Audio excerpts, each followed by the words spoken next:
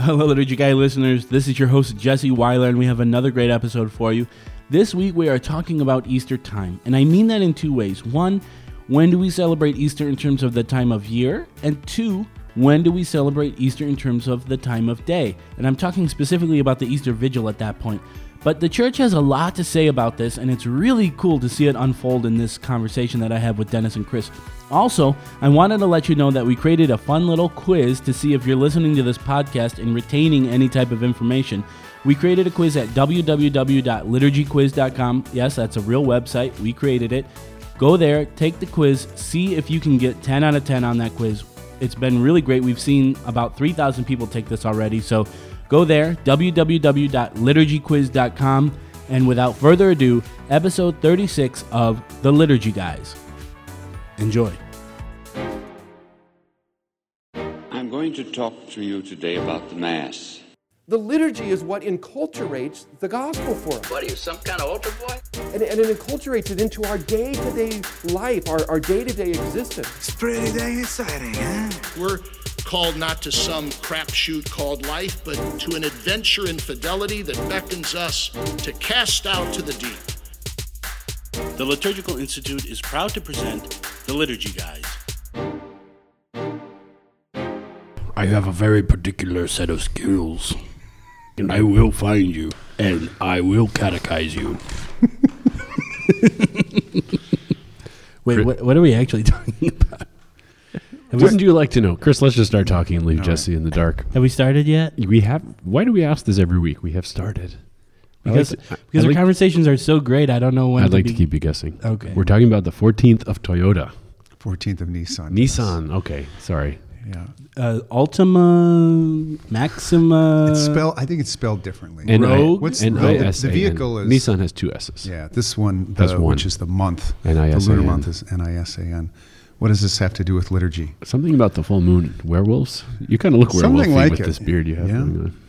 I was suggesting before that...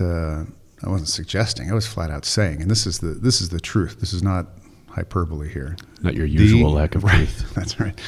The most frequently asked question in the diocesan office for sacred worship is, can you eat meat on St. Patrick's Day during Lent? Do we pay your salary? Yeah. For how little work you do. You're both right. Those are common questions, but no, the most common one is, what's the earliest time we can begin the Easter Vigil? Why do people want to know that? People want to go home and go to bed. Yeah, because it's supposed to be late. It's supposed to be in darkness. The whole vigil is supposed to take place in darkness. So it's not to be the usual time of the Saturday evening Mass at 5 or 5:30, something like that. There was a warning from the Holy See some years ago that says reprehensible are those occasions where the Easter Vigil begins at the normal time of the Mass of anticipation. Wow.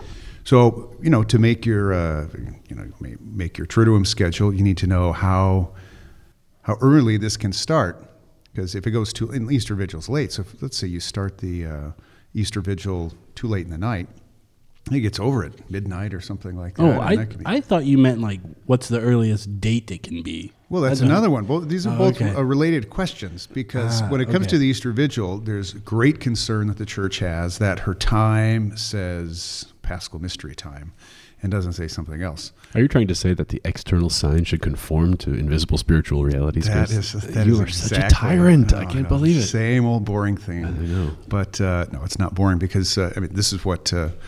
you get down to it, this is what Jesus himself is, right? He's the image of the invisible Father, and to see him is to see God the Father. And so he himself is described as being a kind of external sacrament of an invisible reality, which is God the Father.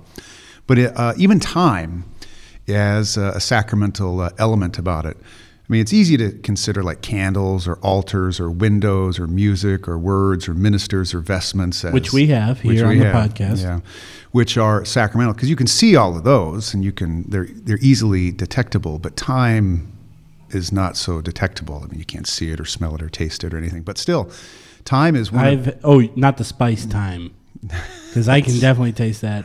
One time I had too much time on my hands. I had to wash them. Too much time. This is taking up too much time. Let's edit that out. So the church is concerned that even time, even though it's not sensible like it is in other ways, that it reveals unseen realities. And so one of these instances is, which time of day does the Easter Vigil start? Or, related to that, what time of year does the Paschal Mystery take place? Okay, those are the questions. What are the answers? What are the answers? Which one do you want to take first? Let's go with the time of day. Time of day. All right. I used to go to a sort of high church, and they tried to time it so that the Gloria would ring at exactly midnight on the Easter Vigil. That was heralding in Easter, and the lights would come on, and they'd ring bells, and things are kind of not supposed to do. I know, but they timed it perfectly to be. Wait, what are you not supposed to do? I don't know. You're not supposed to turn the lights on when the Gloria rings. They're supposed to be turned on once the Paschal candle is put into the stand. This is a very common practice. Oh, okay. Wow. But it was dramatic and really cool. Yeah. You know, illicit but cool. That's going to be my next podcast. Illicit but cool. Got it. Cool.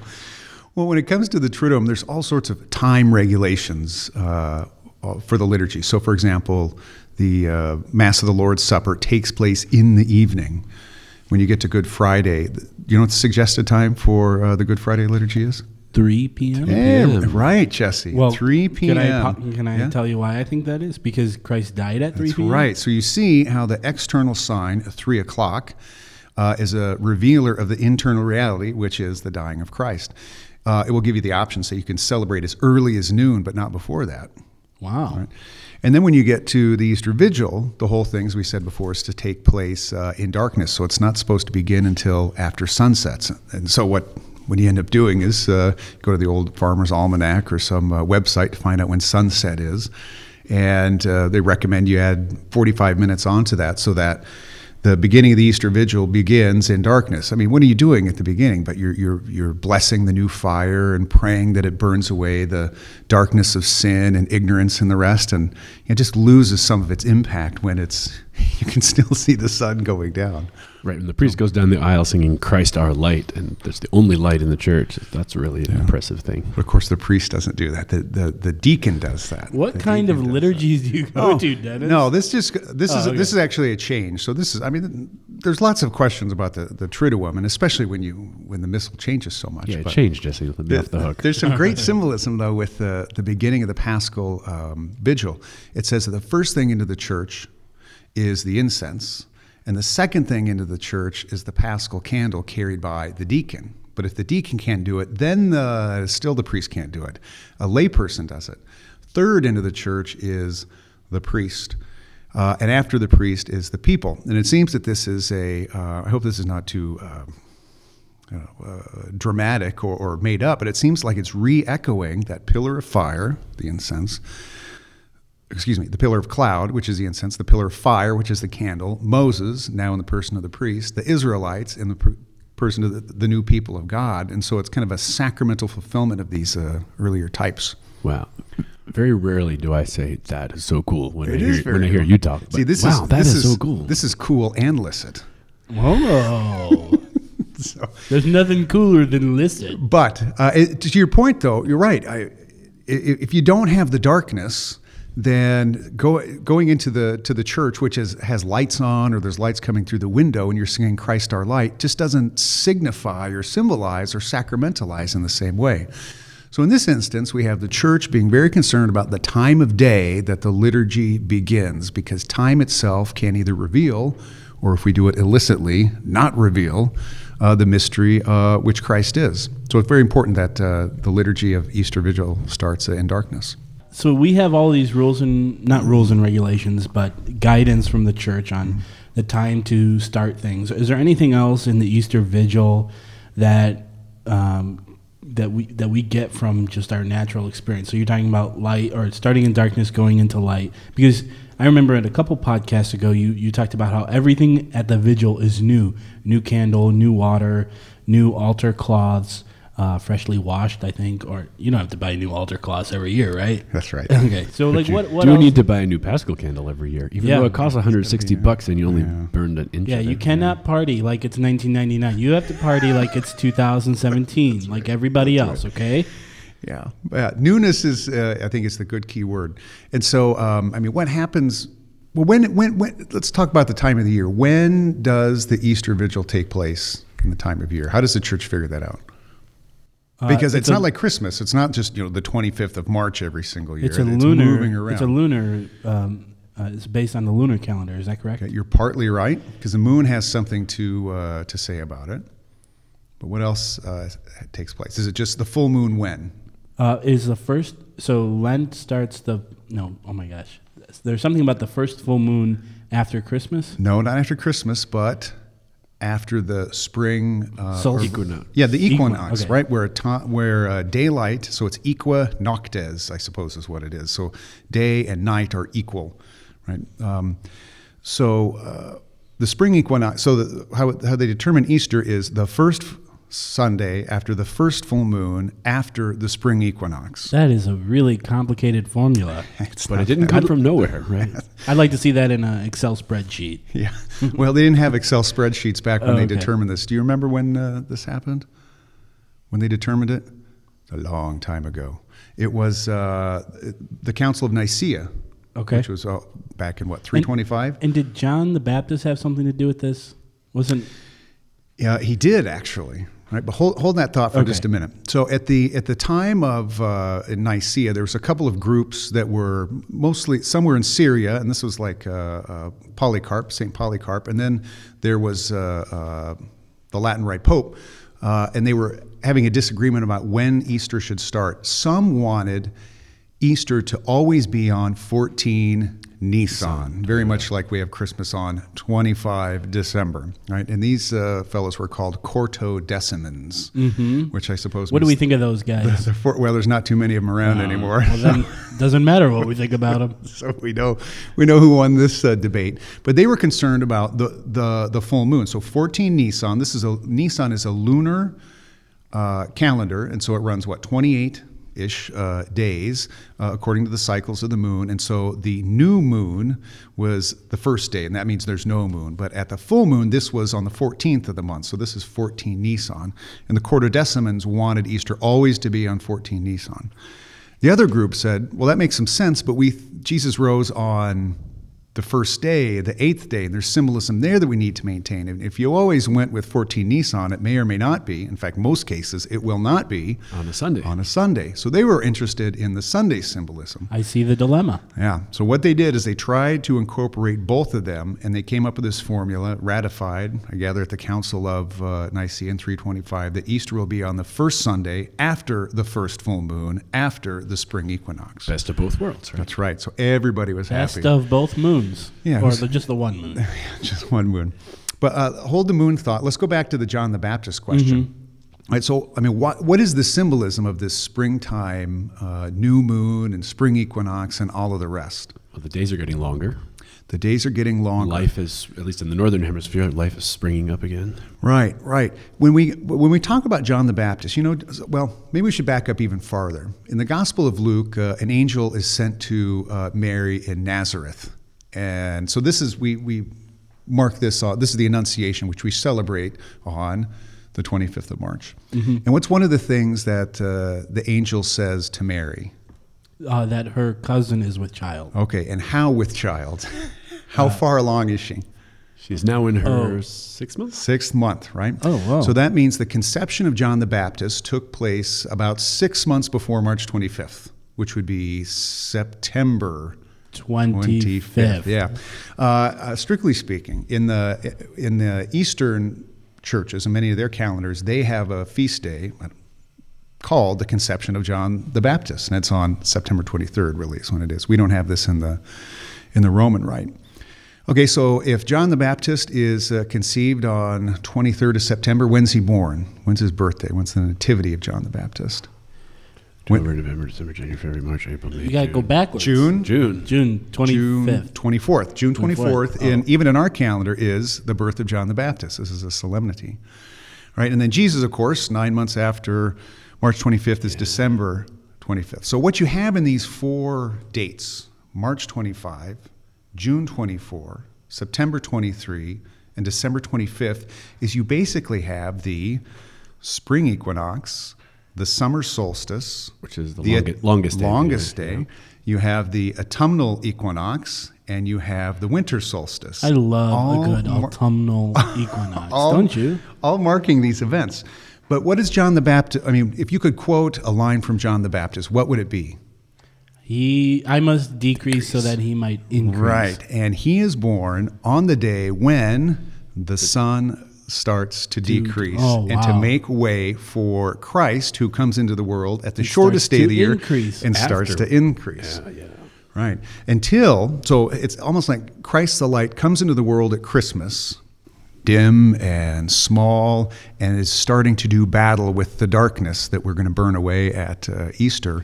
And it's not until the spring equinox when the light and the sun becomes victorious over darkness. Because even though it's getting longer, the night's still longer than the day until the equinox, and then the day starts getting longer than the night. Right. So the darkness is conquered. Man. And so Easter, so you see, I mean, March 25th or thereabouts just says something that, August 4th can't. That what this means for Easter then, right, is so the spring equinox, apparently I'm just a liturgist, not an astronomer, is generally, March 20th or 21st or 22nd, right? And so if it were the 20th and the next day were a full moon and the next day after that was a Sunday, the earliest day that Easter could ever be would be like March 22nd. The latest day it could possibly be, if you just missed out on the full moon cycle or you just missed out on the Sundays, about April 25th. And so there's a window in there where Easter can be celebrated throughout the course of the year from generally March 22nd all the way to April 25th. And this year, right, so what do we say? Lent's starting late this year. Easter's late this year because Easter itself is on I always say that it feels like it's starting early, though.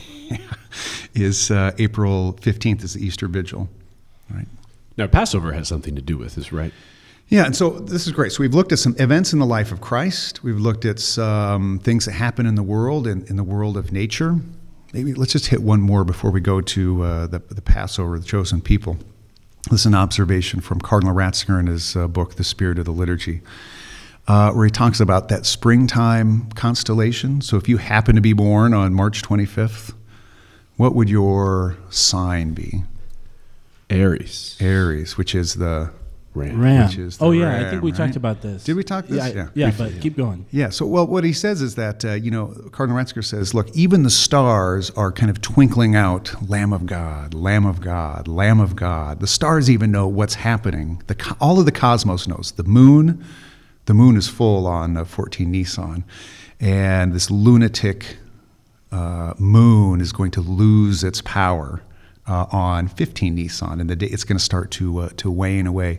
So the stars, the moon, the sun, the earth, all of the cosmos is aligning itself to mark this Paschal event. And if we just picked any old day, we would miss all of that stuff. Yeah, February 18th can't do that. Or August 4th. Or August 4th. Is that your birthday, Jesse? No. But March 25th does. But now this is relative too, as you suggest, Dennis, to the history of the chosen people as well. About this Aries. This too, I believe, is in the Spirit of the Liturgy.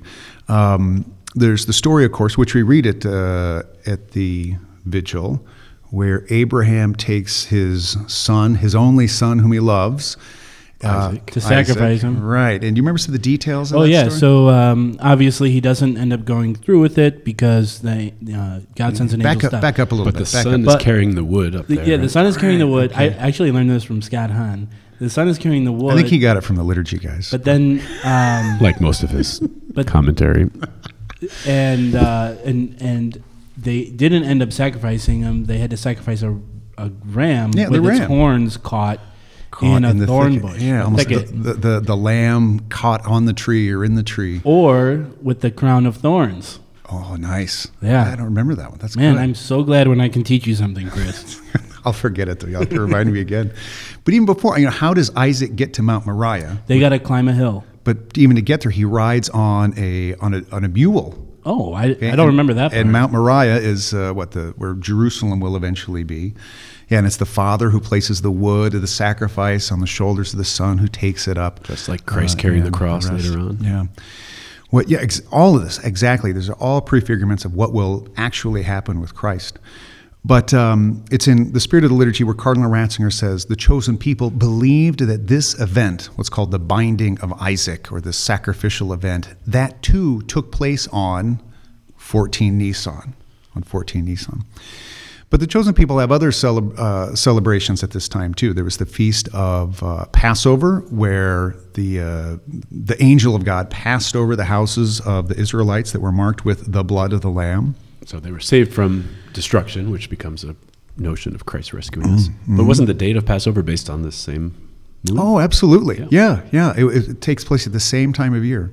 And the Feast of the Unleavened Bread, which coincides with this, what the chosen people had to eat the meal in haste. There was no time to let bread rise, so they ate their bread without its leaven because they were eating in a hurry. Yeah, it was the yeast they could do.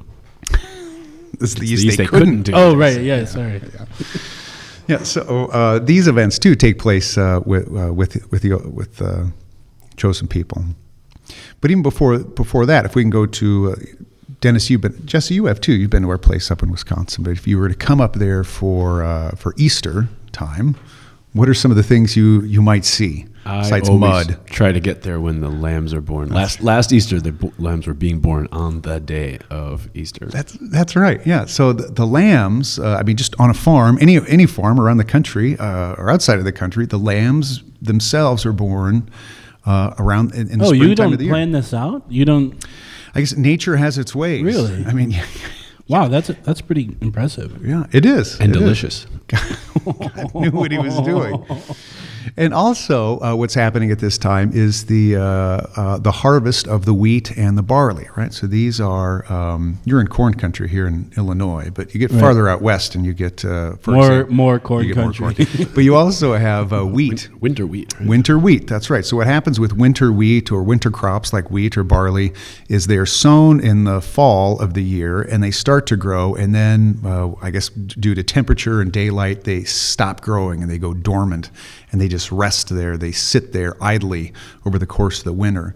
But then when the daylight increases and the warmth increases, they start to grow again until they are fully ripe, which at least in the Promised Land was about the time of 14 Nisan, or around March 25th. And so I'm sensing a pattern. Yeah, there's a big pattern around March 25th that just simply does not exist at any other time of the year.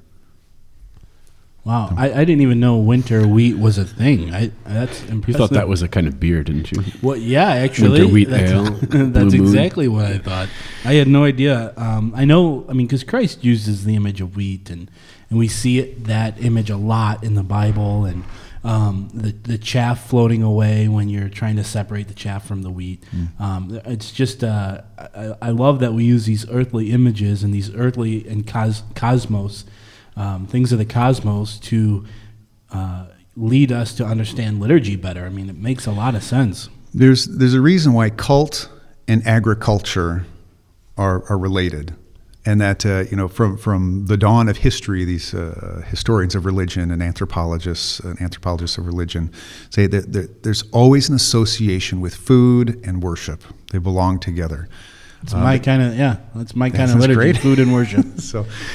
Well, that's what a feast is. The feast has a necessary extravagance, not only in ornament and decoration of yourself and your buildings and your way you talk and sing and act and dress, but also how you eat. That's how you know. Yeah, well, even someone, we talk occasionally, we want to talk about this guy a lot more, is Virgil Michael, who's kind of the father of the American liturgical movement in the 20s and the 30s and the 40s, a Benedictine monk from Collegeville. And really, he brought back these great thoughts, these great ideas of liturgical thinking from Europe, bring them back to the United States.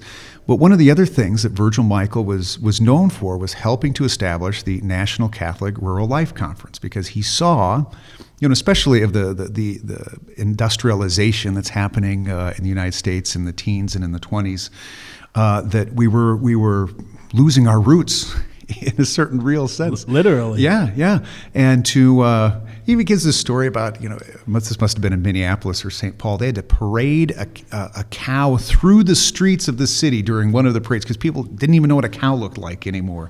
They were losing their roots. And so part of the liturgical renewal, at least in the United States, was part of an agricultural renewal as well, because these two things work so well together. But you're right, this liturgical calendar that we follow, and Jesse, you said they were rules and rubrics and laws and legislation, which they are. Mm-hmm. But they're not just that. They're trying to safeguard and convey very deep, very rich, very beautiful theological realities.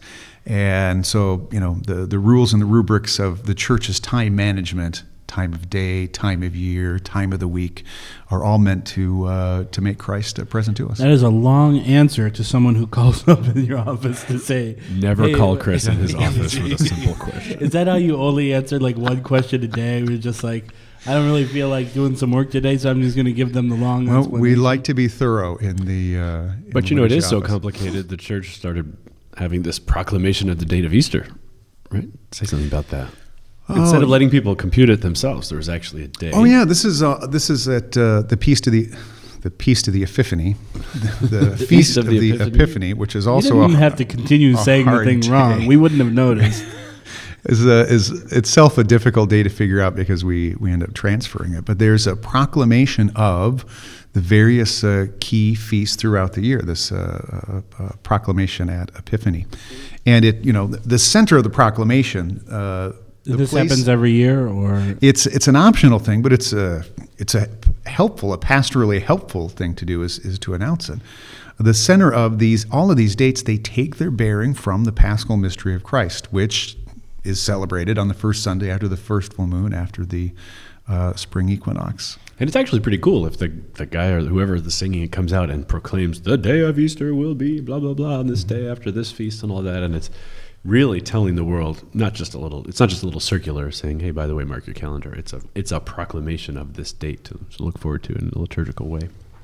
Yeah, is there a lot of fanfare that goes with that, like trumpets, like?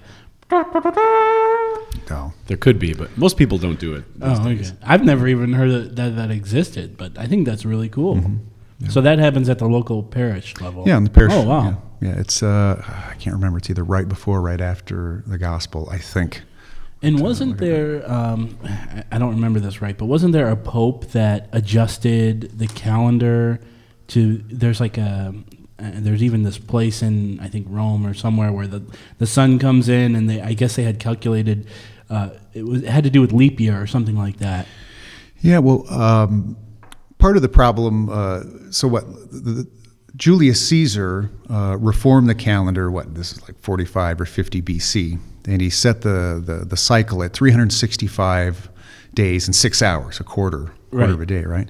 But apparently it's more like 365 days, 5 hours, and 49 minutes. Yeah, what a loser. He got it wrong. He got it wrong. So that 11 minutes a year doesn't seem like a lot, but over the course of a century, that adds up to about a day. So by the time we get to Gregory, one of the Gregories, 7th? 12th? Was he great or not? No. Okay, he may have been. He's not the Gregory the Great. Gregory the Mediocre. Yeah, so he has to reform the calendar in, the 1580s or something like that, because the summer solstice, which should be around June 22nd, was on like June 10th. Yeah. So the calendar was way off. The man-made calendar and the cosmic calendar were not matching up. So the Gregorian reform of the calendar took place under this pope. But I guess the odd thing is in the 16th century, not everybody wanted to listen to papal reforms. Right. For example. People don't even want to do that now. That's right. But like the Protestant reformers or the Orthodox, they weren't going to take this adjustment. So for a long time, there was a very different but what you're saying, I mean, it's important that we make that adjustment because these days mean things, not just the days themselves, but relative to what they mean in our church history, but then also what they mean relative to the cosmos itself and the moon and the sun and the stars. So, I mean, it makes a lot of sense, in retrospect. And so I never gave any thought to why Easter is when it is or why we do these things. But as I come to learn more about, this type of stuff through this podcast, it's obvious that there's a lot of thought and detail that goes into this. And it's just like, Dennis, you say that, words mean things mean things, Time mean things. Mm-hmm. And one other adjustment is that the Easter Vigil used to be early in the morning. Oh, yeah, that's Saturday, a great point, until too. 1951. From the 12th century to 1951, the Easter Vigil was in the morning. It slowly became more and more anticipated, and finally Pius XII in the 50s redid the whole Holy Week. But it wasn't called a vigil. It was called the Easter Vigil, except it was 8 o'clock in the morning. 8 o'clock in the And morning. that was on Sunday or Saturday? Saturday morning. So wow. the vigil for Easter was a whole day ahead, and there was some argument that maybe they thought the whole feast had to be anticipated with a whole day. But then finally someone said, hey, this is reform of the liturgy. That's not just arbitrary liturgists making up stuff. They're saying, if this is the night watch where light is coming into the darkness, let's have light come into the darkness. And there's something to be said about a little more time between Good Friday and the Easter Vigil, and being able to take that and instead of just the first moment you possibly can do it, to have that moment where Jesus is in the tomb rather than just going like, oh, he died, and then the next day, like, boom. Well, that's true. I mean, but for all of these reasons that you're mentioning, I mean, the church's clock was not symbolizing what it was meant to symbolize. Mm-hmm. Whether it's the morning daylight or the kind of the absence of the sadness, the widowhood of the church on Holy Saturday. Yet none of these things could be symbolized or sacramentalized with kind of the former liturgical clock, and so the people couldn't encounter them. Well, we're on the ball now. Yeah, that's the good thing, is that we know what we're doing now. And I think we got both those questions answered, not explicitly, but we went around and we took the whole thing and we answered both of them. What?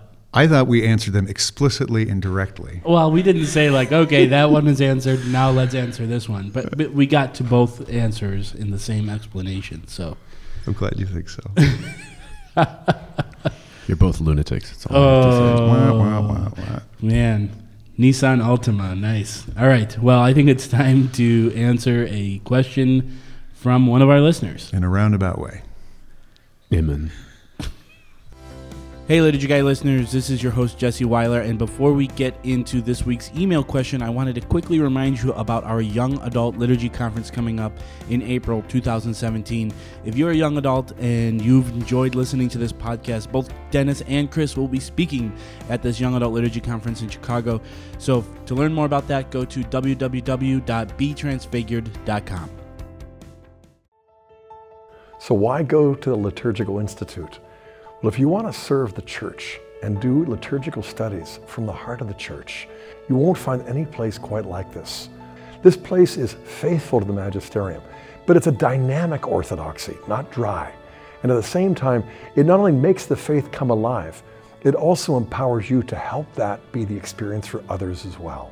Hi, I'm Dr. Scott Hahn, and I want to warmly recommend the Liturgical Institute for your consideration. Pray about going and studying and sharing the richness of our living tradition. Mail call! Mail call! Oh, Moses, why do you question me? Why do you care? Today, we have a similar debate over this. Anyone know what this is, class? Anyone? All right, this week we have a question. It's actually not one question from one particular person, but it's a series of questions that we've been getting from a lot of our listeners, and that is, what is the Liturgical Institute? You keep talking about it on your podcast. Well, basically, this podcast is a product of the Liturgical Institute. It's an initiative of ours to help people understand the liturgy, primarily myself, to understand the liturgy, but Dennis, you are actually a full-time faculty member at the Liturgical Institute. Do you want to maybe take a shot at explaining who we are, what we do? Well, sure. Primarily, we are a place for graduate education in theology and sacramental theology and liturgical theology. Cardinal George founded the Institute in the year 2000. He was Archbishop of Chicago at the time. And he thought that there was a lot of confusion about the nature of liturgy because it was kind of attached to other branches of study like sociology or pastoral theology, and it couldn't answer certain questions about the nature of things. You know, I talk about ontology all the time, the questions of the nature of things. Well, what's the nature of the liturgy and how do you find out? And he had the great insight that The nature of the liturgy is given to us by the church, and you primarily know what it is by studying the liturgical books. So we're a rites-based program. We have 2 master's degrees, Master of Arts in Liturgy. What does that mean, a rites-based program? That the rites of the church, so the books, the ritual books that the church gives us, are the basis for how we figure out what liturgy is about. It's kind of I like to think of it as a great books program. And the books in question are the ritual missal, books themselves. That's where right, you dedication of a church. And those books are great. They are. They're great. Yeah. And so people can come here and get a master's degree in liturgical studies or in liturgy, or a license in sacred theology, or even a doctorate in sacred theology. Those are 2 ecclesiastical degrees accredited by the Congregation for Education of the Holy See. So you can come to Mundelein, Illinois and get a degree accredited by the Vatican. Which is awesome, by the way. All right, so that's one thing, is it's educational programs. What else does the Institute do? Well, we publish a line of books called Hillenbrand Books. This is what Kevin does. The famous Kevin that we talk about all the time is the editor and founder, and I think there are 40-something titles now. A really great contribution to the field of the study of liturgy that a lot of other publishers are not tackling some of these same topics. Okay, and these are named after Monsignor Reynold Hillenbrand, who was one time rector of... Was it called Mundelein Seminary back then? Mundelein Seminary, yeah. Okay, and a pastor in the Archdiocese. Right, and a friend of Virgil Michael, so he was in the thick of things in the liturgical renewal movement. And then we had another sort of branch, which is public events. So we have conferences sponsored either on our campus or in other places. And then we've kind of added lately this 4th branch, which is social media, so the kind of thing that we're doing now, the Liturgy Guys or that videos. That seems like a cool branch. Can we talk more about that branch? This is the branch of Jesse. Well, let's... The root of Jesse, the tree of Jesse. The branch of Jesse, that makes so much sense. This started out as a tree of Jesse, a branch. Jesse's turning it into a tree little by little bit. But the conferences, what are some of the examples? The conferences we do are... Well, we have one coming up this week. Chris, you are working with Anthony Lillis, Dr. Anthony Lillis. And it's an annual conference that we do about the Triduum. This is year 10, right? Might be. It seems like it's been going on a long time. We've been doing that a decade. But then we also have academic lectures, the Hillenbrand Lectures, which we do biannually, twice a year. And then also new initiatives. We're doing a young adult liturgy conference in Chicago, April 22nd. Dennis and Chris, you're both going to speak there. The rector of the seminary, Father Carci, is going to speak there. And then an alumna of the Liturgical Institute, Alexis Katarna, who is at St. Mary's Seminary in Houston. Houston, music director there, right? And so she will be giving a presentation on music at the conference. So that's April 22nd, the Saturday after Easter. So a number of conferences. But even beyond that, you don't necessarily have to come to Chicago to our conferences or to our classes here, but you can also get online content, which is really why this podcast exists. That and because I want to learn more about the liturgy, and so selfishly I just get these guys together to record our conversations. But then we also have video resources as well. We have a lecture podcast I don't think we've ever mentioned. So if you just type in Liturgical Institute podcast, it will come up on Podbean. It's also on our website, liturgicalinstitute.org. All of our lectures, there's lectures by Scott Hahn. Bishop Barron has a lecture on there. We just published one called Drinking with the Saints with Dr. Foley, which is really entertaining. And Brant Petrie and Archbishop Sarton. So lots of really free, great content there. And then also we have a new film series called Elements of the Catholic Mass. That's 31 episodes, really short, 2 to 5 minutes, different parts of the Mass, and that's hosted by Father Douglas Martis, who is the former director of the Institute. Really great series, and what's great about that is it's very easy to understand because some of the stuff can get pretty heavy. Even we get a little heavy here on this podcast. So those are things you can check out. But the number one unusual thing about our program is we actually pray the liturgy. We do? Morning prayer and evening prayer is sung 5 days a week, and Mass 5 days a week with all of our students. And the idea is that you can't really talk about the liturgy without being a liturgist. That's one who prays the liturgy. And you can have it at arm's length and be an atheist who studies liturgy, but we don't want that. We want people who pray, who have the gifts and the Christ life coming to them, and then from that point of view they study, and then then they study a collect, say, and then they go to Mass and that collect comes up. They can pray it more fully and more deeply. So the idea is transformation of the human soul through the grace of Christ by understanding the liturgy. And then don't you have this line about studying the liturgy from the heart of the church? Is that yours? Yeah. The heart of the church just meaning is the what the church the prayed wants. liturgy, though. Too. Yeah, we just assume that fidelity to what the church teaches is part of the program. given. We don't even argue about that It's stuff. a given. But even then, how can we take it out to the world? How can we transform the world by making graduates who are filled with divine life? So a lot of resources. One thing I do want to mention too, you may fit into one of those categories where you want to do a lot of the online stuff, listen to the podcast, watch videos, so on and so forth. You may want to come to conferences. You may not live in the area, but a good opportunity if you want to go deeper, but you don't necessarily want a degree in liturgy.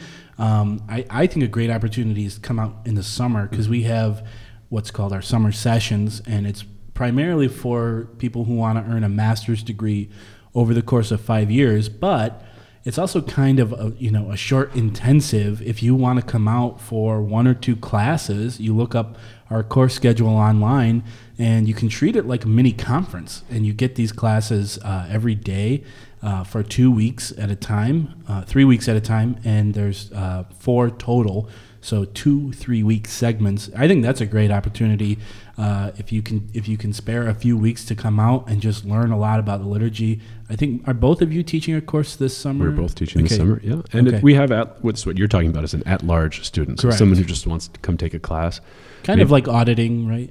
Well, they can take it for credit or audit. And Sure. so if you work in a parish or you want to teach your kids, you're a homeschool mom or you're a music director or whatever you are, or a priest who hasn't been back to seminary for years and years and wants to get a refresher, can't come for 6 weeks over 5 years, maybe they can come for a couple of mornings a week for 3 weeks. And those people are certainly welcome here.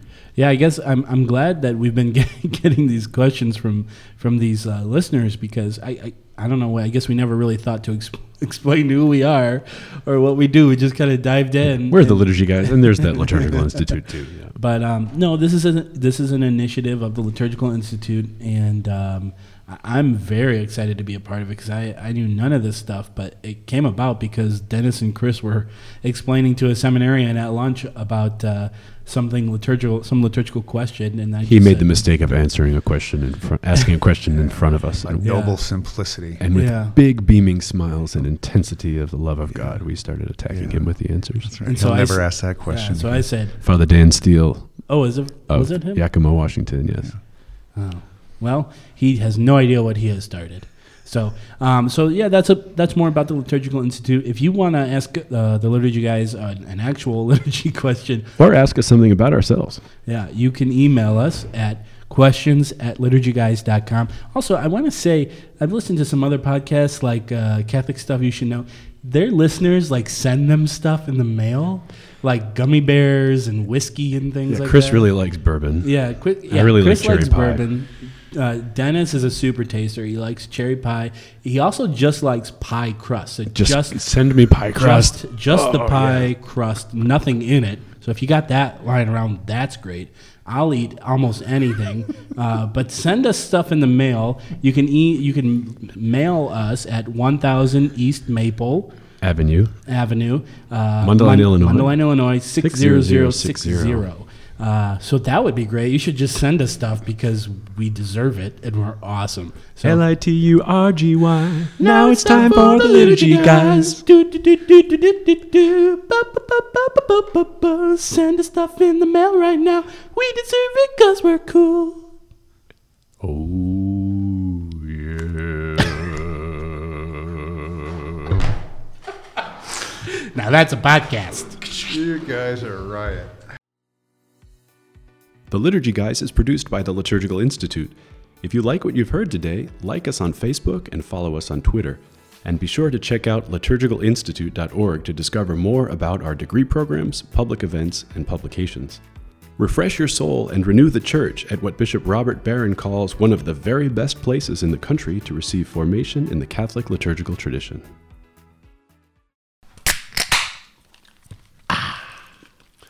Now that's a podcast.